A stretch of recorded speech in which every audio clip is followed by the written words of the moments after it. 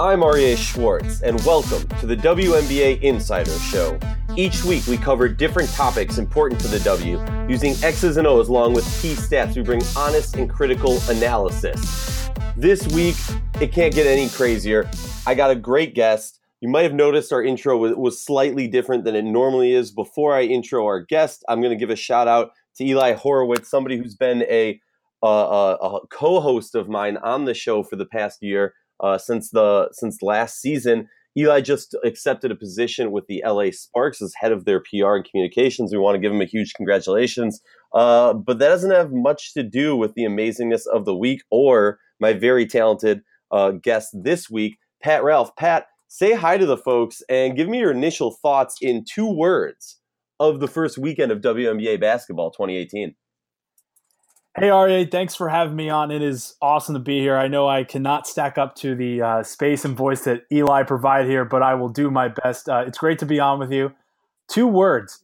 I would say really fun. It was a really fun start to the weekend, I would say. How about you? I'd say exciting exclamation point. So I guess technically that's 3, but still. Okay. It's a symbol in a word. Yeah, symbol in a word. There you go. So let's break down this weekend, all right? Yeah. The weekend starts Friday the 18th with a highly anticipated matchup of 2 colossals of the league, all right? We have 2 of the best bigs in the league facing off, the Dallas Wings versus the Phoenix Mercury. First half went back and forth. Great game. Mercury ended up pulling it out 86-78 over the Wings. And we're going to get into more of this, but something that stood out from that game to me was just how mobile Liz Cambage was. Her ability in the first half to shut down Brittney Griner and really just have her way offensively was something way beyond anything I expected. Did you have anything that you took from that first game? Ignoring, I know Mercury's your beat, so you might have a little bias here, but was there anything in that first game that said to you, hey, the Mercury is starting off 2-0? Well, Aryeh, it's perfect you said that because actually, I wrote a little bit something about it after the game on Friday night. I was covering the game first and stuff, and you made a great point. Liz Cambage, hadn't played in the WNBA game since 2013, back when the Dallas Wings were known as the Tulsa Shock. So it's been a little while. The 6'8", Australian came back over, and as you mentioned, she played really well. I mean, she was, I would say, the better big on Friday night and stuff. I mean, she came out scoring immediately, from the start, like you said. Clearly, Dallas, from the opening tip, was going to make an initial impact offensively to get her going. They were working the offense through her. She was just dominating the glass against Griner. She got Griner into foul trouble. I think she finished with 14 points at the half. I've got it pulled it up here. She finished in the first half with 14 points on 6 of 9 shooting. She just Dallas was outscoring Phoenix 24-8 in the paint in the first half. They were out rebounding Phoenix 22-12. They were just behind Cambage. They were completely dominating Phoenix down low. That's what was really powering Dallas. But Dallas was actually not winning at the half because really, as we will get into, and I'll send this back over to Aryeh. After really was outside of Cambage, no one was really else was stepping up for Dallas. Meanwhile, while Griner was not having her best opening night, Diane Taurasi had 20 points in the first half. DeWanna Bonner, playing in her first game since 2016, was really making an impact on both ends of the floor. And obviously she may be that third wheel for them and be that third piece that they need to get over the hump this year. And really it was just the Phoenix supporting cast that kind of picked up the load from Griner and carried them forward the rest of the night. Well, exactly. I mean, first of all, we'll get into each team, so I don't want to harp too long on this, but Bonner is such a key addition to this team and underrated about the success of the Mercury have had in the past, and we'll get into that when we get into the Mercury. Sure. Moving on to Saturday the 19th, the Sky took on the Fever in a battle of 2 teams that we picked as our staff polling to not make the playoffs. We're not going to dive too deep into that one. But an 18-point win for the Sky, 82-64. And then moving on to Sunday, the day that was dubbed WNBA All Day. Sunday, the 20th. It started off, with the Fever in D.C. and the Aces in Connecticut. And it was, for Aces fans, it started off and you're like, wow, the Aces are gonna pull off like the Golden Knights and just have an amazing out season, expansion season, if you will. And the Sun just once they got going, they just trucked them. A final score of 101-65. Then moving on to DC, the Mystics battled back and forth against the Fever in that game, but finally were able to pull it out 82-75. Then moving on, the Dream and Dallas. So Dallas get their second game, and the Dream, a team that was really spoken a lot about in the preseason and the offseason. Final score of 101-78. Dallas routs the Dream. So that's going to be a topic we touch on. Then the Sparks in Minnesota with the highlight game of the week. And Sparks pull it off on a last-second shot. We'll get it. I mean, that's enough on its own. 77-76. The Liberty lose in Chicago 76-80. And the Mercury beat the Storm 87-82. So, Pat, real quick, let's talk about Sparks Lynx. Yeah, I think that's a good place to start. Yeah. So, they're going back and forth. We'll start it off with Sparks don't have their best player in Candace Parker. Mm-hmm. A lot of hype was made about that. I know there's a lot of rumors out there. Oh, she didn't want to play because of the ring ceremony. Come on, get real. You don't wait that many years in the off season, or that many months in the off season to then go, I get a chance. Like, first of all, yeah, she might be pissed about that, but let's be real. One, Candace Parker is not the type of person, from my understanding, who's going to sit on the sidelines and go, I'm mad about something, so I'm not going to play as a statement. No, she would get out there and play one of the best games of her career if she could have played. Right.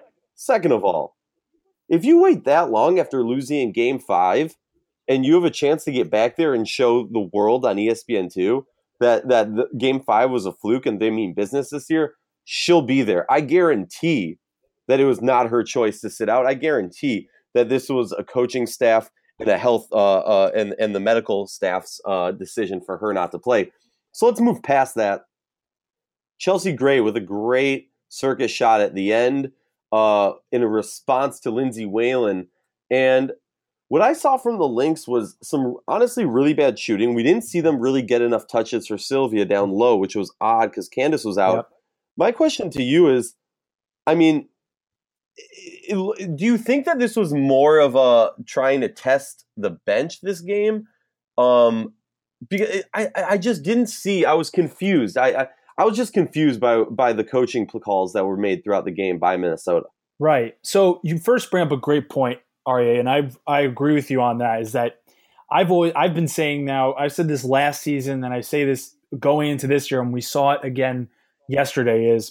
And you mentioned is that when Sylvia fouls, when they are not getting the ball into Sylvia and they are not going, the offense is not going through her, the Lynx are not at their best offensively. That is what I have seen and what the numbers seem to back it up and stuff. Like it is, they are not their best. Maya may be their best player, maybe their best overall player, but in terms of like what gets them going offensively, it's Sylvia. And if you remember last year, going back to the finals in Game 1, Sylvia was like a non-factor. And then Game 2, Cheryl made a adjustment right away, starting off right in Game 2, they went to Sylvia. And you saw yesterday in the fourth quarter when the Lynx made their run, and it looked like that they were going to they obviously took the lead back and looked like they were going to win. It was because they were getting the ball down low to Sylvia. So number one, you make a really good point there, Aryeh, that like when they are not getting the ball to Sylvia, I don't think they're at their best offensively.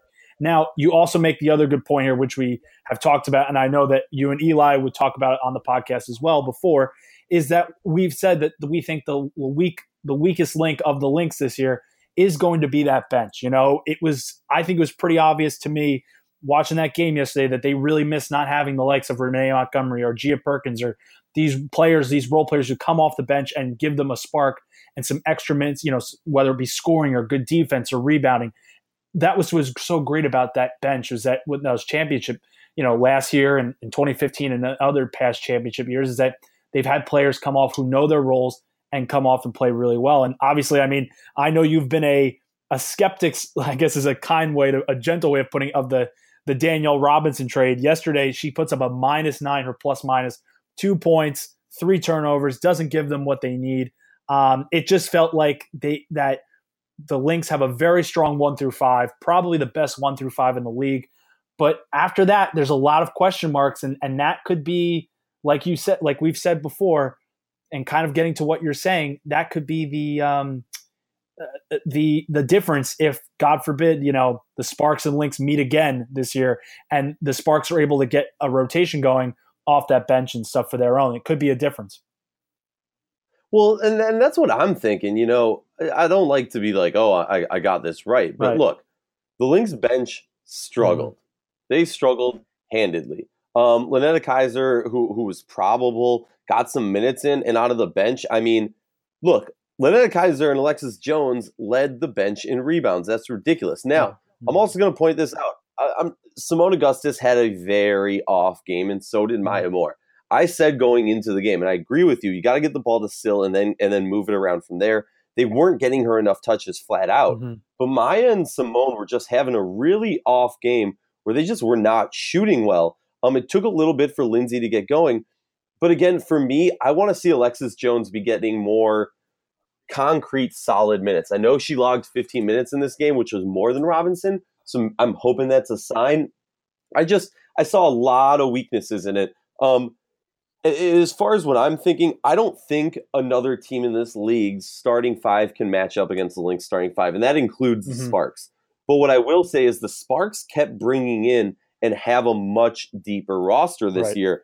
But something I really want to talk about, Gray got so much better. Gray was just having her way out there. Well, she's a big physical guard, yeah.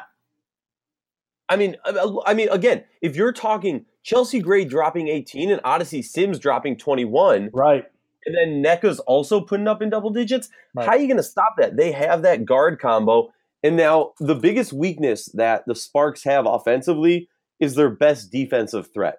Yeah, Elena Beard. Yeah. So if you're sitting there and you're going, all right, we just came off this game and we win by 1, Beard has 0 points on 27 minutes. Yep. 0. All right. But on the other hand, she's normally tasked with taking out Maya Moore, and Maya had a bad game. Right. Do you consider that a win or a loss game for Elena Beard? Now, I mean, obviously no points is going to be something, but still, Right. So obviously there's no points. You look at that, the first, and you make a great point there, Ari. If you just look at that specifically, you're going to go, oh, it looks like she had a rough night. She finished, plus minus, she finished -1. She had 4 fouls. She was 0-4 from the field. You're going to assume that, okay, she probably didn't have a good game. But let me use an example here to support why, as you mentioned, because she's assigned to Maya, like, as I said, she's not out there to score. And you made a good point that when you have Chelsea Gray and you have Nneka Ogwumike and you have a healthy Candace Parker, and then when you have an improved Odyssey Sims out there, you don't need her for offense. It's kind of like, and again, I know one thing we try to do on here is we try to stick strictly WNBA. I'm just going to use a quick reference from the NBA here just to explain what I'm with Elena Beard. With the Golden State Warriors, if you watch them, a lot of times when they play well, Draymond Green does not have these great does not fill up the stat sheet, but he will play incredible. He plays incredible defense. He takes the other team's best defenders a lot. He's kind of the rover and he sets the tone for them defensively. So a lot of times people see his box score. It's like, oh, he only had 6 points or like 5 rebounds. But it's like, no, it's like that goes for Elena Beard. She may not have the marquee numbers that Chelsea Gray or Odyssey Sims or Nneka Ogwumike or Candace Parker are going to finish with, but she does the little stuff that doesn't show up in the box score. As you said, she's taking Maya Moore. They don't need her in there for offense. And it's like you said, I take it as a win. I think going back to the top, what you said here, I thought when I heard that Candace was not playing yesterday, I thought it would be a win for Minnesota. They're getting their rings. They're at home. They're back in their normal arena after being out of it last year. But Pat, answer me this. Yeah, sure. Yeah. You're going into this game. You find out day before, I believe it was, that their best player isn't playing. You're getting your rings. I don't want to say that that throws a wrench in the plans, but like, to me, to a certain extent, that kind of throws you off, right? You're excited for that rivalry, for that. You expect one thing, and then a player who brings a lot of their emotion, is missing. Right. I agree. How does that affect both teams? Yeah, I think number one, and I saw this, and I'll give 2 examples. if there are people out here that say that this game didn't mean anything to the Sparks, that's a lie. I mean, there's two examples. Number one, there was a video that came out last night of Candace Parker celebrating like she had just won the lottery when she saw Chelsea Gray hit the shot. There's a video, I think the WNBA put it on their actual social media account. It's out there. Trust me, it meant a lot. And number two, I don't know what reporter had it, so I don't want to miscredit who gave it, but I did see this on Twitter that a reporter who was at the game covering it yesterday said that there was a lot of hooting and hollering and celebrating in that Sparks locker room after the game. So that came in, and it's like so going back to your question, Ari, the Sparks came with an edge. It clearly meant a lot to him to come in there and ruin that because of obviously there's a rivalry there and these teams don't like each other. But I think you make a good point. Like, I think that these ring ceremonies there's a lot of emotion. There's a lot to be going on. You're getting the rings. You're starting a new season. It's this awkward limbo because you're looking back at 2017 while moving on to 2018. I think it's a lot of emotions and a lot of, like, I've seen it in other sports in years past, like teams that have these ring ceremonies, a lot of times they don't win on the nights that they have this because there's all these emotions and there's just a lot going on. So I don't think it's I think, oh no, is this a problem that we have with the Lynx? No. Again, I think the bench is something that's a concern, but I think it's a lot of just like, okay, like the Sparks, as I said, you expect the Lynx to bring the same, but the Sparks were clearly, they were motivated and they wanted to win that. That meant a lot to them yesterday. Yeah. And that can't be overstated. I think something that I found really interesting, in all honesty, and maybe my true colors are showing, I think this is beneficial for both teams, and hear me out on this, and then we'll move on to another recap and then Western Conference first. Sure. But for the Lynx, you come into this and you win the game and you're like, yeah, we're still on cloud nine. We're still the best team. Now, again, I'm not saying, they're vets. They have that savviness. But for the Sparks, they had that fire. They wanted it. And it meant even more that Parker wasn't in the game.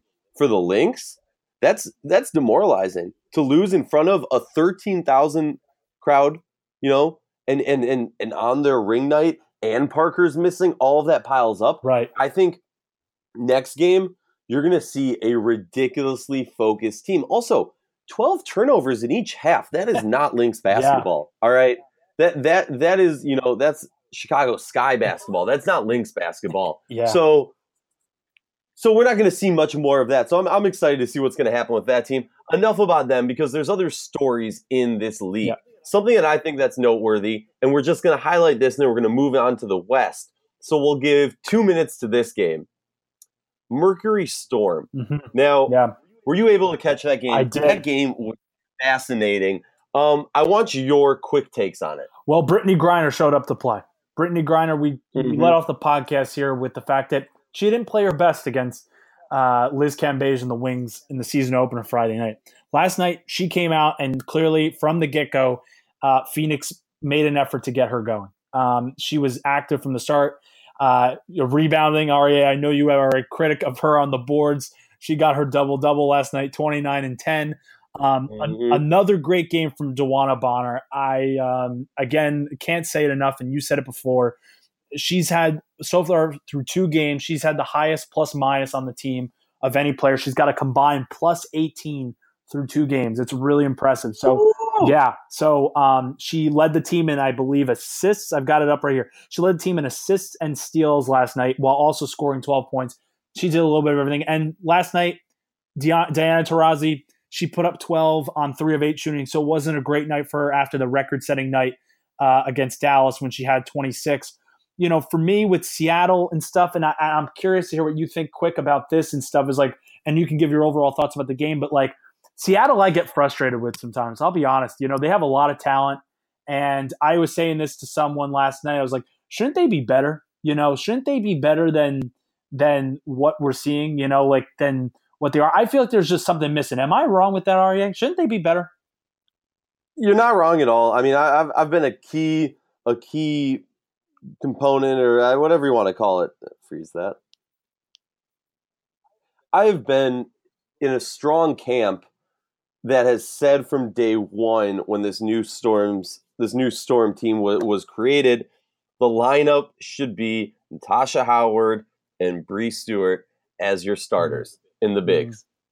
You know, like I don't understand why you wouldn't. And I saw that late in the game getting honest minutes, and that made me so happy. Also, I want to give a shout out to Dan Hughes doing an educated, smart play late in the game. When they're down by I think it was like 3 or they're down by 2 or something. You make the easy bucket and then the foul.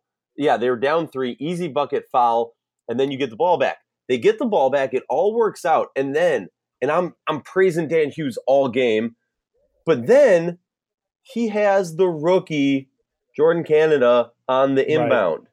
Right. Now, one, I'm not a genius. We don't put a rookie on the last play, game-winning play on the inbound. Right. 2, I don't know. I'm blanking on how tall she is, but get someone taller. I would put Stewie there. Stewie gets the inbound. Worst case, you kick it back to her, and she nails the shot. So to me, that was the biggest thing, but I'm with you on that. I think too often people are trying with Seattle to go with a stereotypical big next to Stewie, and I don't think that's the right move because for me, Stewie has such length, and I got to move on. I'm going to foghorn myself.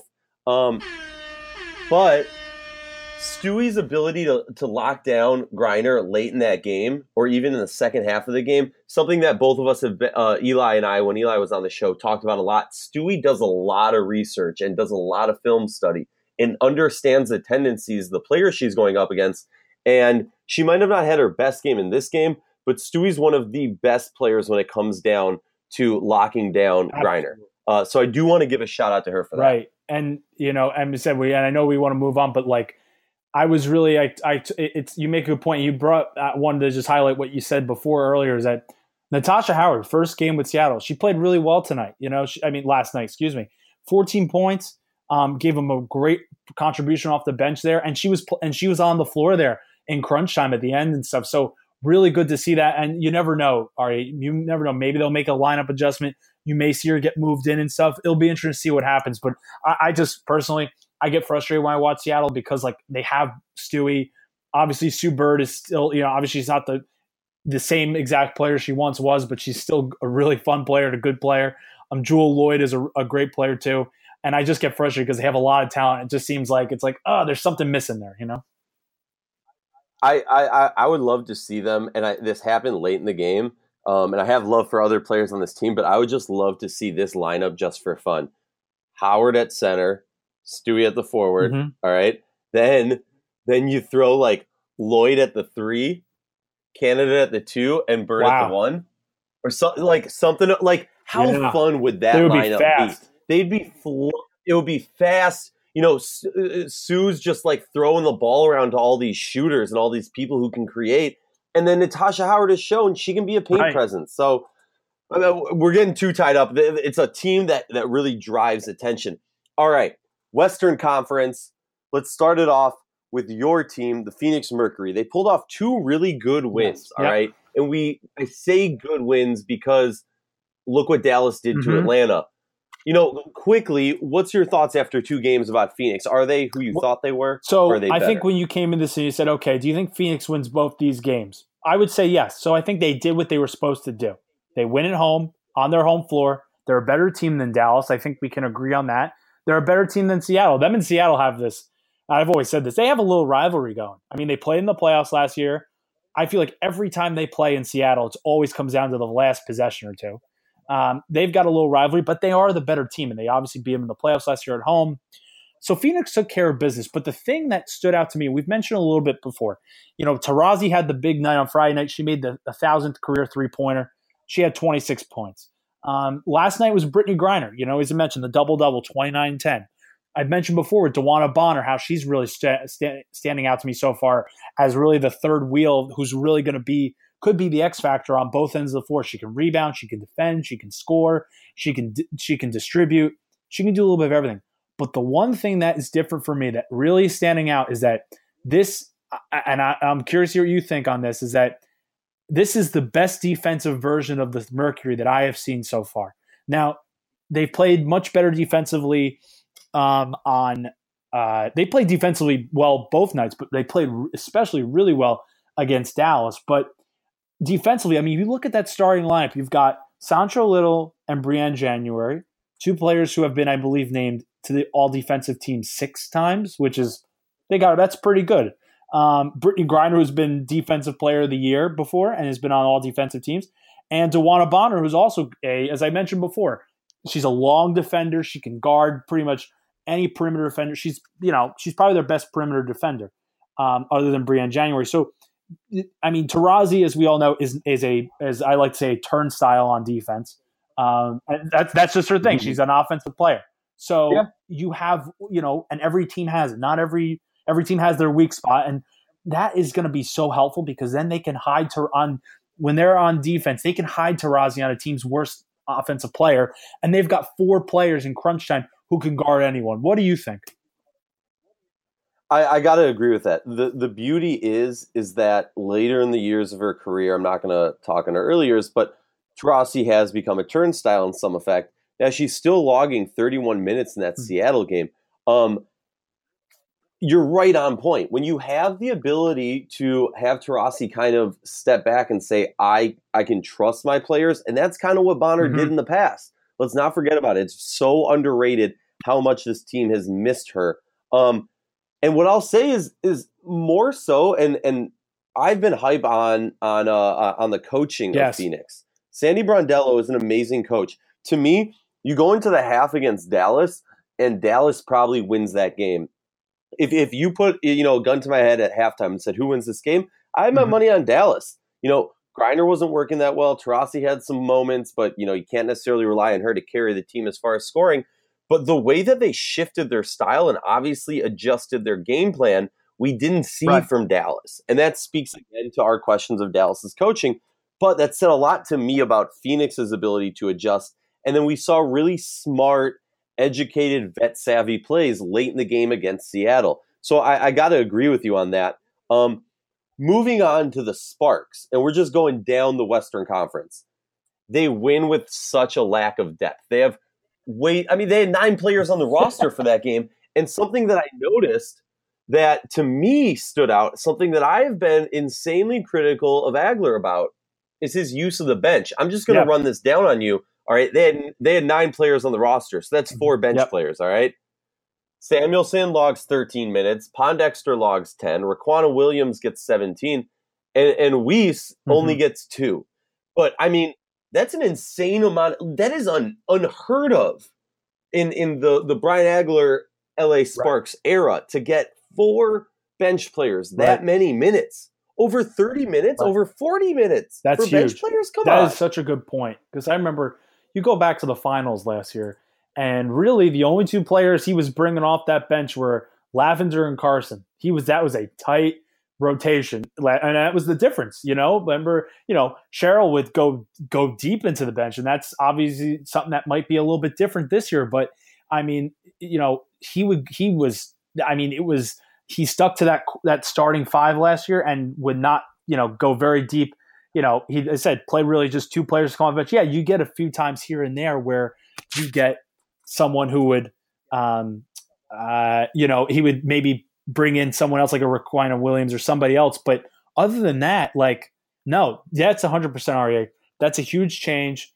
And that's going to be interesting to see, is that something? And obviously the face of that is Cappie Pondexter. I mean, she's going to be expected to be the number 1 person to come off that bench and stuff, be the spark plug. I know she's 35 now, and she's not quite the same player she was in her prime, but she was my pick for 6th Woman of the Year because I think, you're in a situation where she's going to be able to, she's not going to have to be the number 1 scoring option. She's not going to have the pressure on her to take care of everything offensively, but she can come in as a role. She can heat up real quick, get them a few, score for them. But she didn't have a great game yesterday. She, as I said, she finished with a -9, only 2 points. Not a great game. But I think that, like you said, that's a big change with Brian Agler and stuff. Good point. Yeah, I mean, for me, Cappie's a weakness. She's a strength in many ways. I got to take that back. She's not a weakness. But I don't see Cappie helping them beat the Lynx or teams in the playoffs. I see Cappie coming in very, very powerfully and very positively, against the Sky in a rivalry game, against Atlanta, against some of these younger teams. But coming up against Minnesota or against Connecticut, I don't necessarily see her being that oomph that really takes them over the mount. Now, LA in my power ranking coming into this week or after yesterday is number one. So don't get me wrong. This isn't a hate on her, but like you said, she was the only player on the bench who had a negative plus minus. So, Yep. something to think about. And then when you get Vadiva and Lavender and Parker back, that's going to be a huge upswing. So it'll be really interesting. I hope, for the sake of good basketball and for the sake of the Sparks just wiping the floor with some other teams, I really want to see these bench players get time. And as we heard at Media Day, Agler did say he expects Vadiva to be part of the rotation. Now, what that means in Agler's world, I don't necessarily know, but I will say that is something to focus on. Now, moving on to the Dallas Wings, one of the most intriguing teams, all I can say to start is Liz Cambage. Oh my God, how she's she's doing the Texas two-step on these people. You're 100% right, Ari. We talked about that a little bit before. I mean, she was so dominant against Phoenix on opening night. As I mentioned, in the first half, Dallas was pretty much just, they were running the offense through her. They were establishing her from the start. She had 14 points on 6 of 9 shooting. She was clogging up the paint. She was playing great defense. I mean, that was the other thing I forgot to mention earlier. She was doing a great job. I mean, Phoenix was just staying away from driving. She was deterring anything coming close to the rim because she was blocking shots, and just her presence alone was impacting that game. Now, Phoenix, as we mentioned a little bit before, made some adjustments at halftime. They took her out of that game in the second half. I mean, she didn't have any points in the third quarter. She scored 4 in the fourth, but at that point, Phoenix had established themselves. Griner had played better. But then, she looked really good yesterday against Atlanta. Her and Skylar Diggins-Smith have a little bit of a, 1-2 punch going here. Yesterday, she played even better. She finished 21 points, 9 rebounds on 8 of 11 shooting. So far, Liz Cambage is letting people know that she is back from Australia, and I am really impressed with that. And Skylar Diggins-Smith, it seemed like the first half against Phoenix on Friday night, she was out of it, just not playing well. And since the second half on Friday night and then into the game yesterday against Atlanta, she's back to her all-star self and played really well yesterday. She didn't play great against Phoenix, but she played really well yesterday. What do you think, Arya? I'll step it up even a step further. Skylar Diggins-Smith, last year, I was big on this. She should have been in the MVP discussion. I think there's way too much politics when it comes to the MVP discussion in this league, but she 100% should have been a part of that. She was killing it. She was, I think, the only one of 2 players who was like top 5 in 3 different categories of the major stats. But I also want to give a shout out to Kayla Davis, who, logging 15 points, 28 minutes, a plus minus of 27. Okay, I'm just going to drop this on you also. Karima Christmas Kelly, plus 12. Diggins-Smith was only plus 9, but drops 25 and 6 from the free throw. And Kayla Thornton coming in and filling in for the injured Glory Johnson played lights out all day. Now, I'd like to see a little bit more from my girl Azrae Stevens, but we'll see what we can get, moving on. The hype train has not stopped. We are all aboard. The unofficial, sponsor of the Azrae Stevens is WNBA Insider, yeah. Yes, exactly. The unofficial sponsor for the Azrae Stevens hype train is WNBA Insider. Catch us each week as we will be catching up about her. Moving on to the Lynx.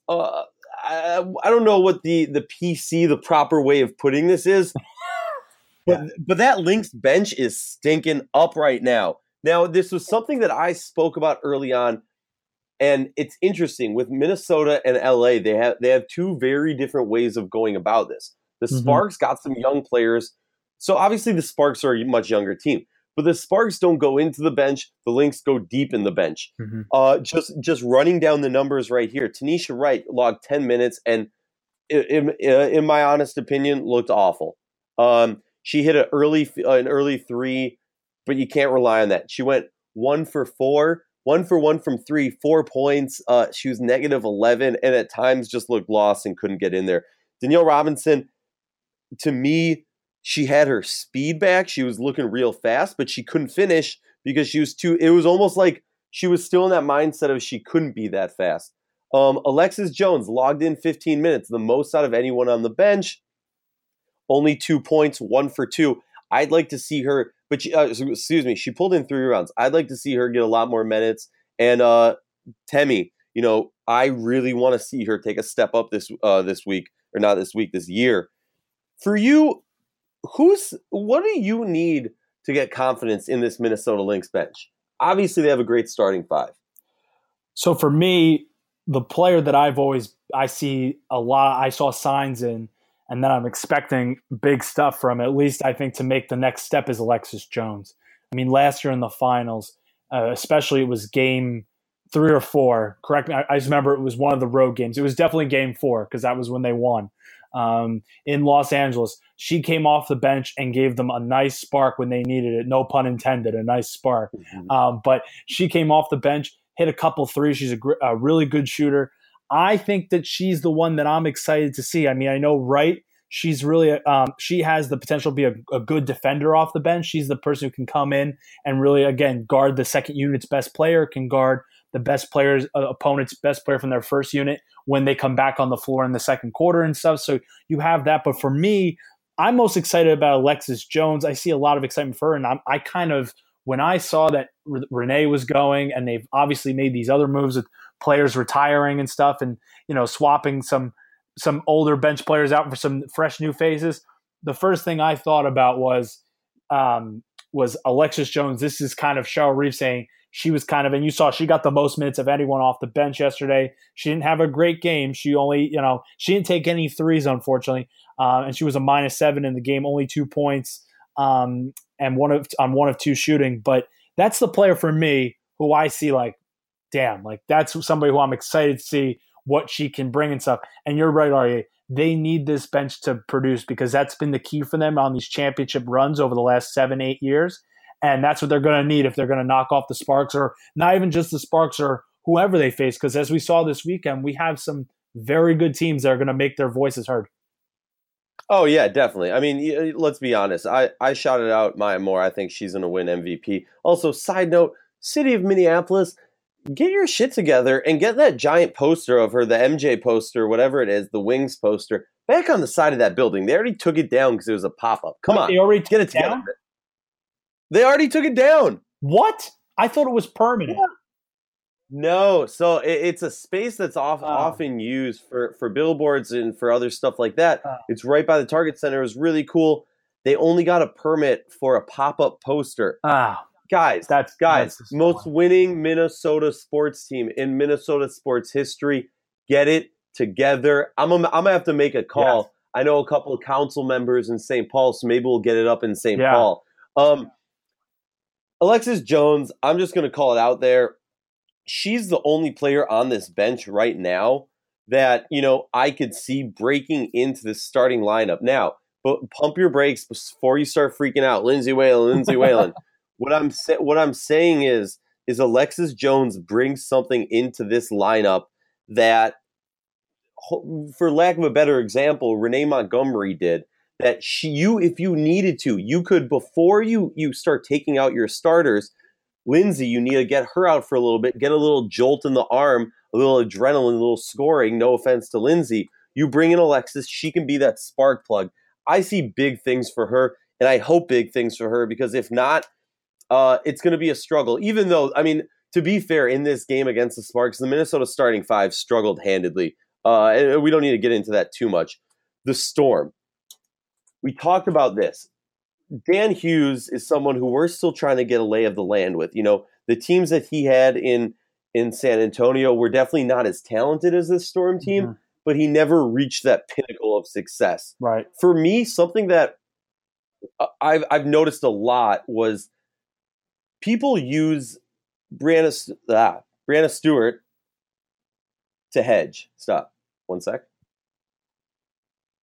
Something I've noticed is they use Stewie in hedging way too often, especially with her ability to lock things down. There's a couple takes where Griner got some daggers at the end of the game, and it happened because Stewie was hedging out. And I understand, if you're going to hedge with a big in this league, there's not many who are better than Stewie.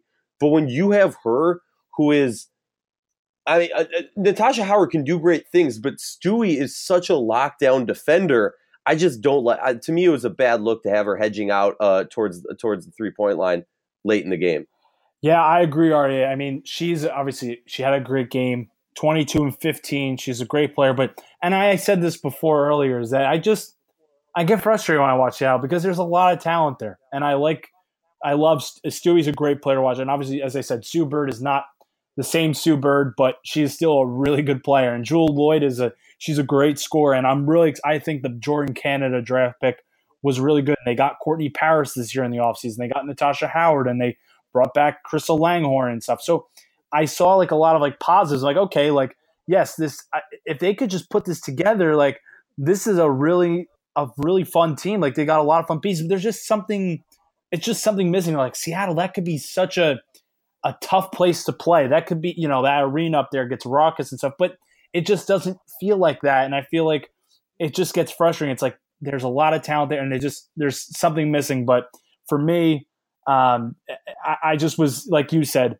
I just felt there were a lot of they would get back into the game. They tie the game last night, and then they would make a mistake here. There are a defensive lapse almost anytime they needed to stop. Phoenix was able to get a bucket because of either just great ball movement, great play calling, and really just sometimes, as you mentioned, Seattle just defensively would just make a mistake.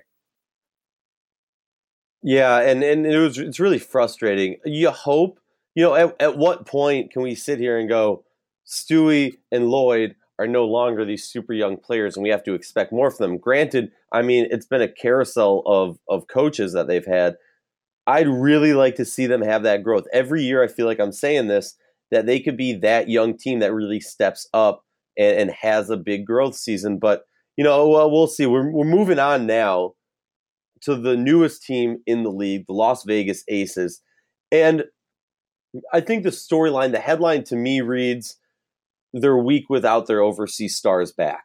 All right. We're expecting a lot more to come from them when they can get people back, when Mariah Jefferson can get back in the game, when some other players. I mean, they have an array. Right now, it's basically like the New York Liberty, the Bill Laimbeer Liberty or West, whatever Liberty you want to call West. it. Make up your own Liberty West. There we go. What are your thoughts there? I mean, like, all right, Tamara Young had a great game, and I was pretty hyped on her going there. Carolyn Swartz, 13 minutes, 0 for 2, 0 points, 6 rebounds. I mean, just come on. There's just so many questions. I didn't have anything answered in this game, I guess is a good way of putting it. Yeah, well, as someone who follows the Liberty very closely in the New York area and is very familiar with Bill Laimbeer and what he's done over the last couple of years, I have a lot of thoughts on that, but I'll save some of those for another time, so I'll stick to this game. But you alluded to a lot of it there. You look at that starting lineup, and you've got 3 former Liberty players that are either started or played in the game and stuff. But you look at, for this game, and for me, as we've talked about before, most of our staff, myself included, as you are, was as well, we're not expecting the Aces to go to the playoffs. Yes, there's a lot of excitement and intrigue with the fact they're playing in Las Vegas right now. Yes, they got Asia Wilson. They have some nice young players like Mariah Jefferson, who didn't play, or Kayla McBride, or there's some players there that really get you excited. But, other than that, we're not expecting this team to get the playoffs. But to go in the opening game and not just get blown out, not just lose, but get like shellacked by 36 by Connecticut. And Connecticut's a great team, but to get just absolutely run off the floor in your first game is it's just unacceptable. Answer me this. Isn't Bill supposed to be a defensive specialist? Yeah, well, that's the thing. And that was what was shocking to me, is because his team's obviously in Detroit when he won those 3 titles. And even as recent as last year, the Liberty teams have always been great defensively. They're great rebounding teams. They're great defensive teams. They play slow as a snail on offense. They are brutal to watch offensively. It is not something you want to show, your kids at home, but it is. It is, but like in terms of the fundamentals, otherwise they're very good fundamentals. They're just offensively, they're one of these. And you saw this last year in the playoffs with the Liberty, is that when they aren't making their shots, they just totally implode because they're totally dependent. So that's what. Yeah, I was very disappointed by that. Often I wasn't surprised they didn't play great offensively. Obviously they rebounded the ball well, but defensively, they're just Connecticut's a good offensive team, but to just let them run amok offensively and just play no defense at all was just disappointing. And again, we can have a whole podcast talking about Bill Laimbeer's coaching. You and me, we could fill that up, and the rest of our staff could as well. But I was just disappointed that you go out in your opening day and you lose by 36. You give up 101 points on the road, lose by 36. It was just bad, just a bad look. Yeah, and it's definitely going to be a storyline that Bill Laimbeer is not known for transition basketball, and when you have a young, quick, exciting team, which a lot of the players on the Aces fill that bill, pun intended. I'm just interested. I'm excited to see what happens there, especially when they get their new players in. Somebody that I'm excited about. We're not going to talk about her because we want to get a little bit more. But someone who had a really good start to the season, Jisoo Park, who really hustled to make the Aces roster. There's a lot of stories about it, but I just want any WNBA fan needs to pay attention to her because she can ball coming over from Korea. Keep an eye on her because she might shock some people who don't know who she is. And that is what we got for this week. I'm R.A. Schwartz. Got Pat Ralph with me. It's been the WNBA Insider Show. We covered topics. This was the Western Conference and a recap of WNBA all day. Tune in later this week for our Eastern Conference breakdown.